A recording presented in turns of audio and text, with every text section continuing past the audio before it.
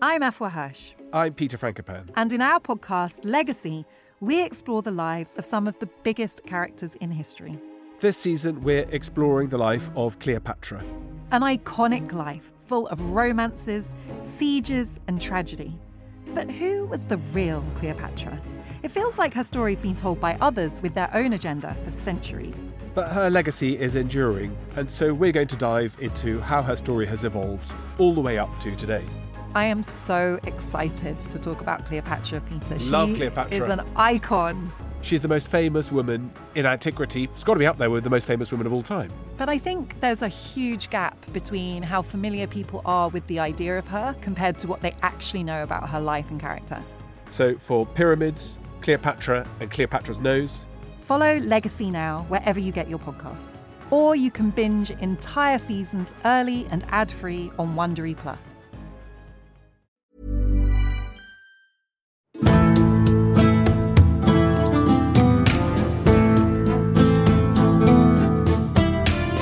Hello and welcome to Gone Medieval. I'm Dr. Kat Jarman.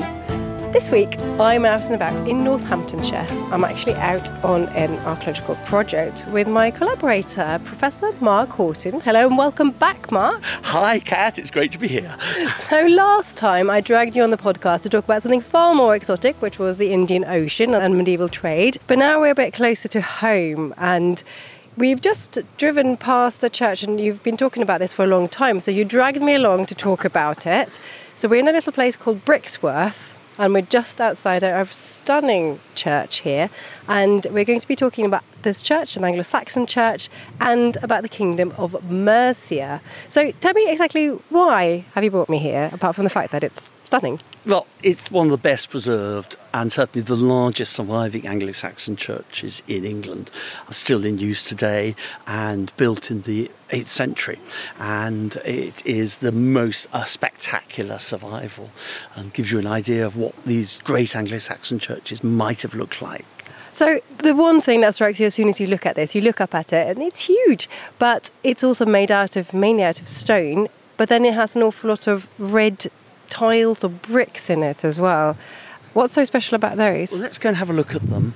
You can see that they are really thick and of standard dimensions. This Anglo-Saxon church, the knowledge of making bricks and fine bricks like this had been lost by this point. So these must come from an earlier source, and they're actually Roman teguli.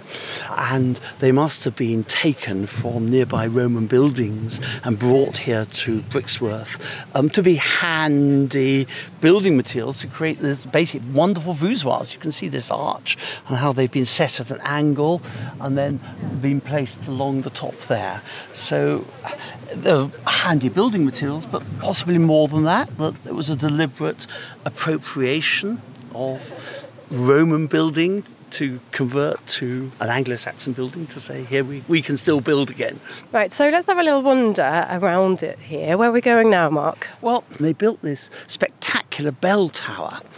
It's a sort of stair that goes all the way up. And if you stand back, you can see, although it's slightly oval in shape, from this side it looks circular, and I've always thought just how similar it looks to Irish round towers, for example, that are being put up at exactly the same date. It is an odd one, isn't it? Because it just sort of sticks out as a very round tower. It's not the sort of thing you would expect in a church like this. No. Do we have many other examples of that in England? No, it's pretty well unique. Completely unique. That's amazing. And again, a circular tower like this from this date. But there's one other feature on the outside before we go inside, which is incredible. So we're now walking from the west end through to the east end. And these spaces here would have had little projecting chapels known as porticus. Okay, so we're looking at sort of several arches. We're looking at several sort of arches here just on the outside that look currently are just windows. But that's not what they were originally? No, they would have been open arches, and if we did an excavation here, we would find the remains of a square chapel that would have had an altar and possibly a burial place for a saint or a king, or just an altar maybe. There were 8 in total, 4 on both sides, and you can see the very careful use of the Roman tiles. So the Roman tiles just sort of They're stacked up beautifully all the way along around these arches. Oh, and you can see some earlier faces here. I can see I can spot a bit of detective work here. There's an earlier arch that's been a doorway or something. Another much smaller chapel here at this east end. And then ducking past the heating system, here at the east end we've got another really interesting feature. So we peer down there. Okay, so we're now coming to the other side of the church and we're looking over a little wall and there's some steps going down just to sort of what looks like the outside of it. Yes, and there you can see the original Roman tiles. So you would have entered this from inside the church originally, down into this, which is known as ambulatory crypt. So you would walk right round the outside of the east end. And this is the original Saxon fabric in here. That survives with this pilaster, which, remember at Repton we have the same side pilasters there. And only this little bit survives.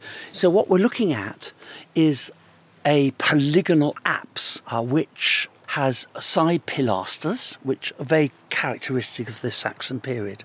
And we've got a little fragment of it running on here, and then there's another great Saxon window that survived at that point, and of course another Saxon window there again with all those tile dressings. But if we just go one little bit round, it gets kind of disappointing. Look! So the vicar in 1850 dug all this out in an antiquarian way. He found the foundations of the ambulatory crypt around the outside. But of course, the medievals had built a square east end here. And he knocked all that down. So this is Victorian 1845 and not Saxon at all. But is a replica of what he thought was there. I see.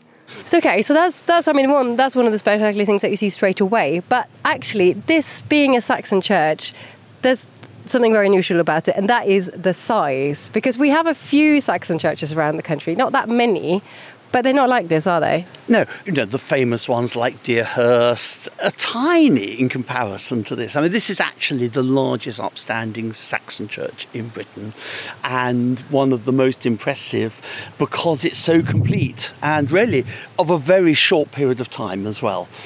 Well, let's go inside and have a look, and then you can tell me about it. And then I want to understand why it's here, why it's so big, and what that actually means for our understanding of Anglo-Saxon Mercia. In we go. There's going to be a wow moment. Okay. Our listeners won't be able to get the wow moment, though, will they? It's breathtaking as we go inside. Oh, wow, yes. You're right. And you can see that, when you go inside a building like this, just how cavernous and enormous it is. And of course, it was much bigger than this because all these side arches are all would have been opening to what are basically chapels, or in Anglo-Saxon architectural terms, known as porticus. And these would have had side altars, possibly relics of saints, and each one would have been a separate chapel. So you can imagine that the width of this is really three times what just survives here in the nave. And what do we know? So we've been talking about this as a Saxon church, but what do we actually know about the date of it? Do we know when it was first built?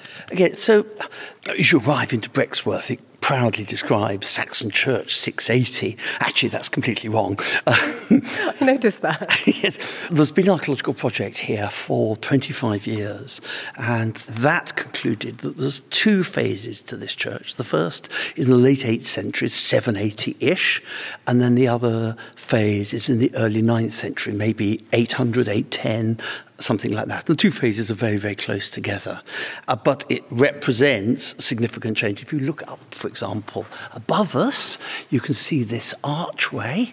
Okay. And then this magnificent three-opening window from the Anglo-Saxon belfry. And you can see one cuts the other. Yeah, so it's quite clear. There's an archway that's just literally cut through by a later window. That's that later face from the 9th century, From the early 9th century, but only 30 years apart, probably. And it's actually remarkably well preserved, isn't it? Yes. Well, it's slightly enhanced by a vicar in the 1850s who decided to restore it back to its Saxon glory. He was an antiquarian and he was very keen to remove all the high medieval materials and put it back to what he believed to be a pure Saxon church. So do we know if that's actually real? I mean, what was he basing that on? Well, his own knowledge, but very little, actually. But he didn't do a bad job, let's put it that way. For example, these had originally medieval windows in, and he replaced them with what he thought were Saxon windows. But perhaps his most controversial thing was to knock down the whole of the east end of the church, which was a square medieval east end, and replace it with a polygonal apse that would have been the original form of the Anglo-Saxon church. Okay, so let's go back to the Saxon period then and think about when it was built in the first place. So if you bring us back to that 8th century context, where are we? What's happening around here at the time? Well, the late 8th century is, of course, the reign of King Offa, who is well known to everyone because of the dike that he built. But he was one of the very few international kings of the English kingdom. He corresponded with Charlemagne, for example. We have at least evidence of 2 letters that he wrote about trade and about pilgrimage between Mercia and the kingdom of the Franks. And he describes the export of cloth from Mercia and in exchange black stones, which are probably quern stones, Niedermending lava stones that probably came from Germany. He offered his daughter in marriage to King Offa, and then King Offa then wrote back and said, well, I'll only agree if your daughter marries one of my sons, which probably wasn't a good idea. At which point diplomatic relations rapidly fell off. It's a good try, but yeah, it didn't work. A good try. But they were clearly, he described King Offa as a brother. And this is the point in which Mercia is at its greatest extent, the ascendancy of Mercia. So we're sort of firmly in Mercia here. Was Brixworth a key part of the Kingdom of Mercia? Do we think that it's a reason why we have this church here at the time? Well, that's a real mystery, actually, because there's no great saint associated with this place. There's very little documentary evidence about this church. There had no recorded burials of kings or famous people. It's a bog-standard church that's been put up in the late 8th century. So that's kind of what is so intriguing about this place, because it suggests what we might have lost in other Anglo-Saxon churches which have been destroyed or rebuilt in the medieval period. And in this time in the 8th century, so Christianity is completely firmly established at that point, isn't it? Yes. Curiously, Mercia was one of the last places to be converted to Christianity in the 7th century. King Penda famously held out. But then when it became Christian very effectively and very enthusiastically. Repton, Lichfield most notably, and associated with the great missionary St. Chad.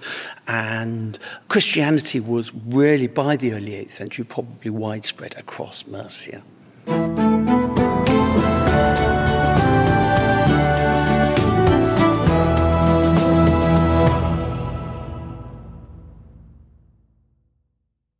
Throughout June on Not Just the Tudors, we're honouring Queen Elizabeth II's Platinum Jubilee by focusing on queenship in the 16th and 17th centuries.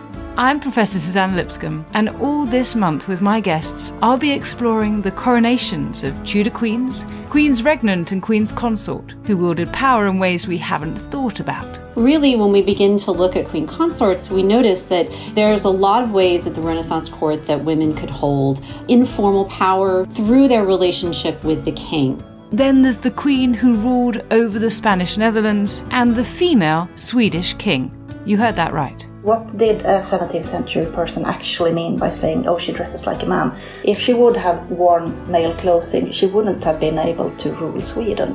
So for a month of all things magisterial and monarchical, look no further than Not Just the Tudors from History Hit.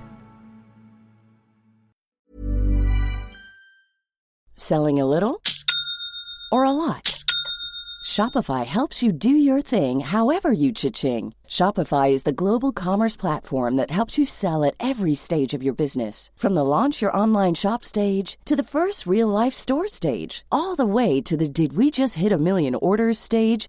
Shopify is there to help you grow. Shopify helps you turn browsers into buyers with the internet's best converting checkout. 36% better on average compared to other leading commerce platforms. Because businesses that grow, grow with Shopify. Get a $1 per month trial period at shopify.com/work. Shopify.com/work. How did Hitler's sexuality shape his worldview? Why did the Black Death lead to the rise of the witch trials? And what are some of the sauciest scandals involving kings and queens at Hampton Court? I don't know about you, but this is the history I want to hear about. If you do too, then join me, Kate Lister, every Tuesday and Friday to find out the answers to all of these questions and more. Listen to Betwixt the Sheets, The History of Sex, Scandal and Society, wherever you get your podcasts. Brought to you by History Hit.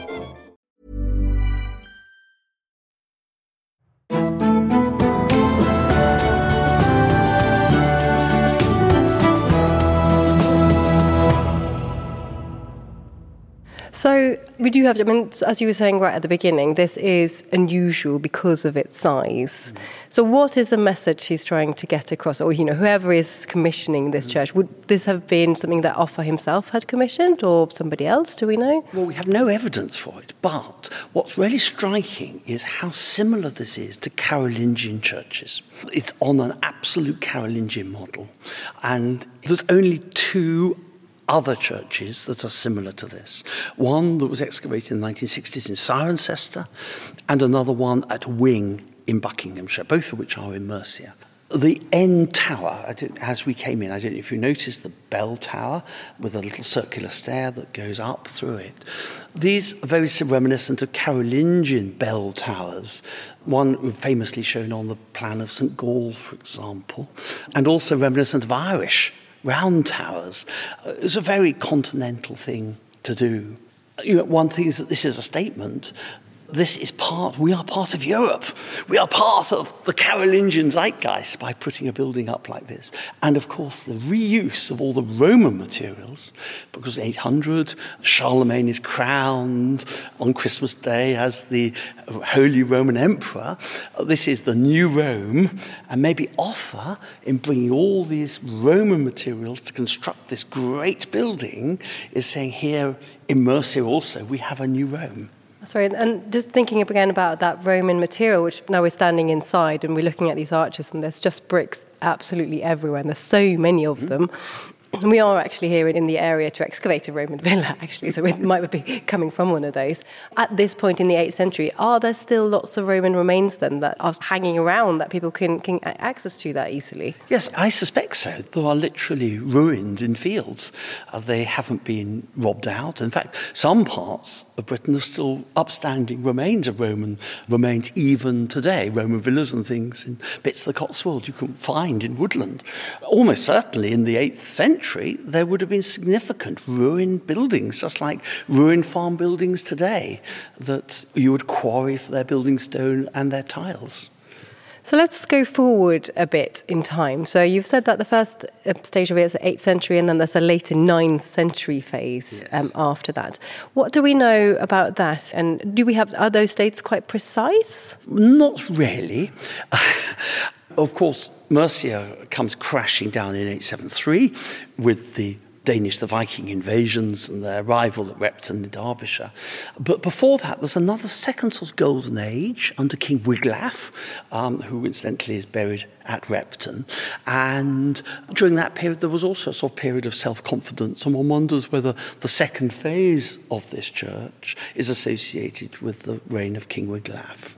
Yeah, because that's when we see in Repton as well, there's a lot of work going on there, isn't there, in St. Witton's, what becomes St. Witton's Church and the crypt. So, and that's not too far from here, it's about an hour away. So possibly part of a bigger sort of scheme. Bigger scheme. And of course the crypt themselves, the crypt columns, it's been argued, are replicas of St. Peter's at Rome, which again is taking that Roman theme into Anglo-Saxon architecture. Precisely. And is that something that we see in other Saxon kingdoms as well, or is that a very Mercian thing? Do we get that in Wessex? Do we get it anywhere else? Not really. You really have to wait until the conquest, where William the Conqueror and his barons are consciously reusing Roman materials and Roman sites, because the Normans also saw themselves as new Romans. But elsewhere, absolutely not. That Anglo-Saxon architecture takes a form of its own. And just these three churches at Wing, here at Brixworth, and at Cirencester, a self-consciously Carolingian in their style. So if we were here in the 8th century or 9th century even, I mean, what would we have seen that we don't see now? I mean, there's things like, there's not a lot of sculpture, for example. Would we have had sculpture inside here as well? Yes, almost certainly. I mean, there's a little fragment of a churchyard cross. That's all that remains from here. But almost certainly this would have had a stupendous amount of sculpture. This period, about 800, is the great period of Mercian sculpture. A few miles down the road at Bredon-on-the-Hill, for example, there is a magnificent scheme of sculpture, both decorative and figural sculpture. And perhaps the most spectacular discovery from this period comes from Lichfield Cathedral, where a painted angel was found in excavations there a few years ago, which is absolutely exquisite in its nature. And of course, in this period, Offa tried to create a separate see here. So we know we have an archbishopric in York and we have an archbishopric in Canterbury, but Mercia wanted its own archbishopric, and an archbishop was installed for a brief period of time in Lichfield. Okay, so let's just wander down a little bit. Now, one thing that struck me actually when I arrived here, so this is called All Saints Church, and you just said earlier that we don't really have a particular association with one certain saint here. Does that mean that there's literally no association with any saints in any way or form? Well, not formally, but there's a curious tradition linking Brixworth with St Boniface. St Boniface, of course, was one of the great missionary bishops that went and converted the Franks on the eastern side of the Rhine to Christianity, an Anglo-Saxon. And Offa, King Offa, collected relics associated with St Boniface. We know that he gave a thumbnail to Westminster Abbey. But there's also the curious story of a throat bone associated with St Boniface. Of course, the throat bone is a really important relic because it's where sound comes out of. And there is a tradition that he presented it to Brixworth Church. And there is a shrine, a medieval shrine that probably held it, that's still in the church, but also an interesting little hole which was uncovered in the 19th century that actually contained this throat bone relic. Oh, an actual throat bone? Bit of this throat bone. As far as I know, has never been looked at scientifically. But the idea was that this was actually hidden from the desecrators at the Reformation, hidden away and bricked up in the wall for safekeeping until it was discovered. Right, so it could possibly be quite a genuine story. I mean, it might not be the actual saint's bone, but it might date back to that original period. It could well date back to the Anglo-Saxon period. And there's an extra bit of confirmatory evidence in Brixworth because they have an annual fair dedicated to St Boniface. So it's not improbable that it really is his throat bone. How exciting. Well, maybe we should try and see if we can investigate. That's right. And if it was indeed given by Offa, then that makes a lot of sense in terms of why this great Anglo-Saxon church was built here. Yeah, and it would lend it that extra bit of credibility as well, and that association, which was, of course, very important for a church at the time. Yeah, and possibly that great western window above the chamber might well have been a royal chamber in which a Mercian king could look down on proceedings down the nave. Fantastic, I love that. Right, so I mean, it's interesting that there's so little left of it here. And of course, we've worked in Repton, and we know that Repton was attacked in 873. The Great Army attacked the church, or the whole monastic complex there.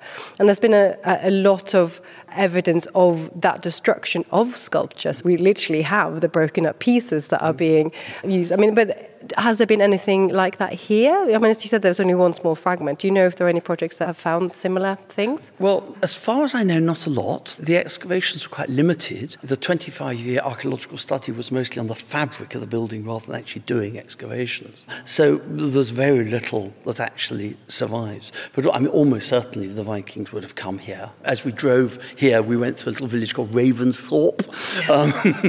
How Viking can that get? Yeah. You know, we are the right side of the A5, which was the division for the Danegeld. So this is where it gets quite interesting, isn't it? Because what happens then with the Great Army, and certainly 873, Repton, and then Mercia with it, falls to the Vikings.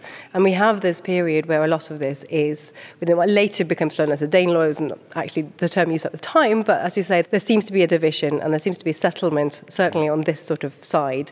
So we don't really know what happens here specifically, but to the rest of Mercia, what is the impact really that those Vikings have on Mercia? Well, politically, the greatest impact up until the Vikings, Mercia was the dominant kingdom of England. We mentioned the connections with Charlemagne. If the Vikings hadn't come along, and I hate counterfactual history, but if the Vikings hadn't come along, Mercia would have remained the dominant kingdom in the medieval period, and a place that's now completely forgotten about, like Tamworth, might have been the capital, like Paris is in the middle of France, the same idea. So, the political geography in Britain was changed forever with the arrival of the Vikings, and then the growth of the Kingdom of Wessex that managed to stem the Viking advance. And the kings of Wessex were the people who, Athelstan, Edward the Elder, to then create a kingdom, a unified kingdom in the 9th century.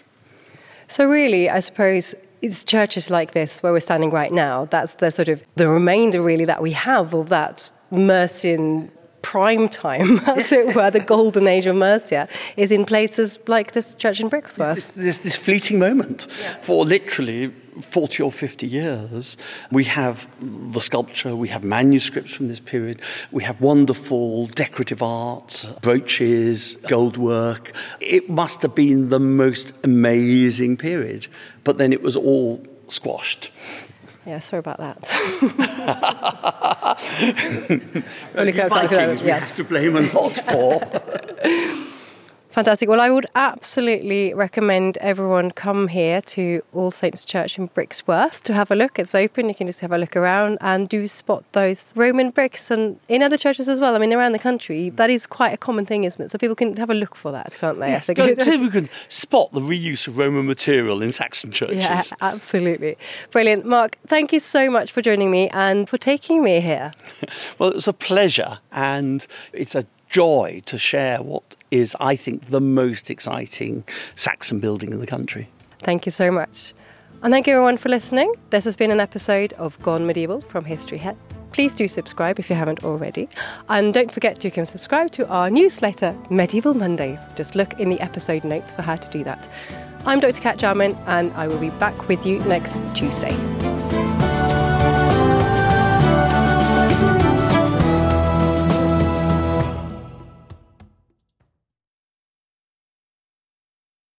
Thank you for listening to this episode of Gone Medieval. Please follow this show wherever you get your podcasts. It really helps us out, and you'll be doing me a big favour. Don't forget you can also listen to all of these podcasts ad-free and watch hundreds of documentaries when you subscribe at historyhit.com/subscribe. As a special gift, you can also get your first 3 months for just £1 a month when you use the code MEDIEVAL at checkout.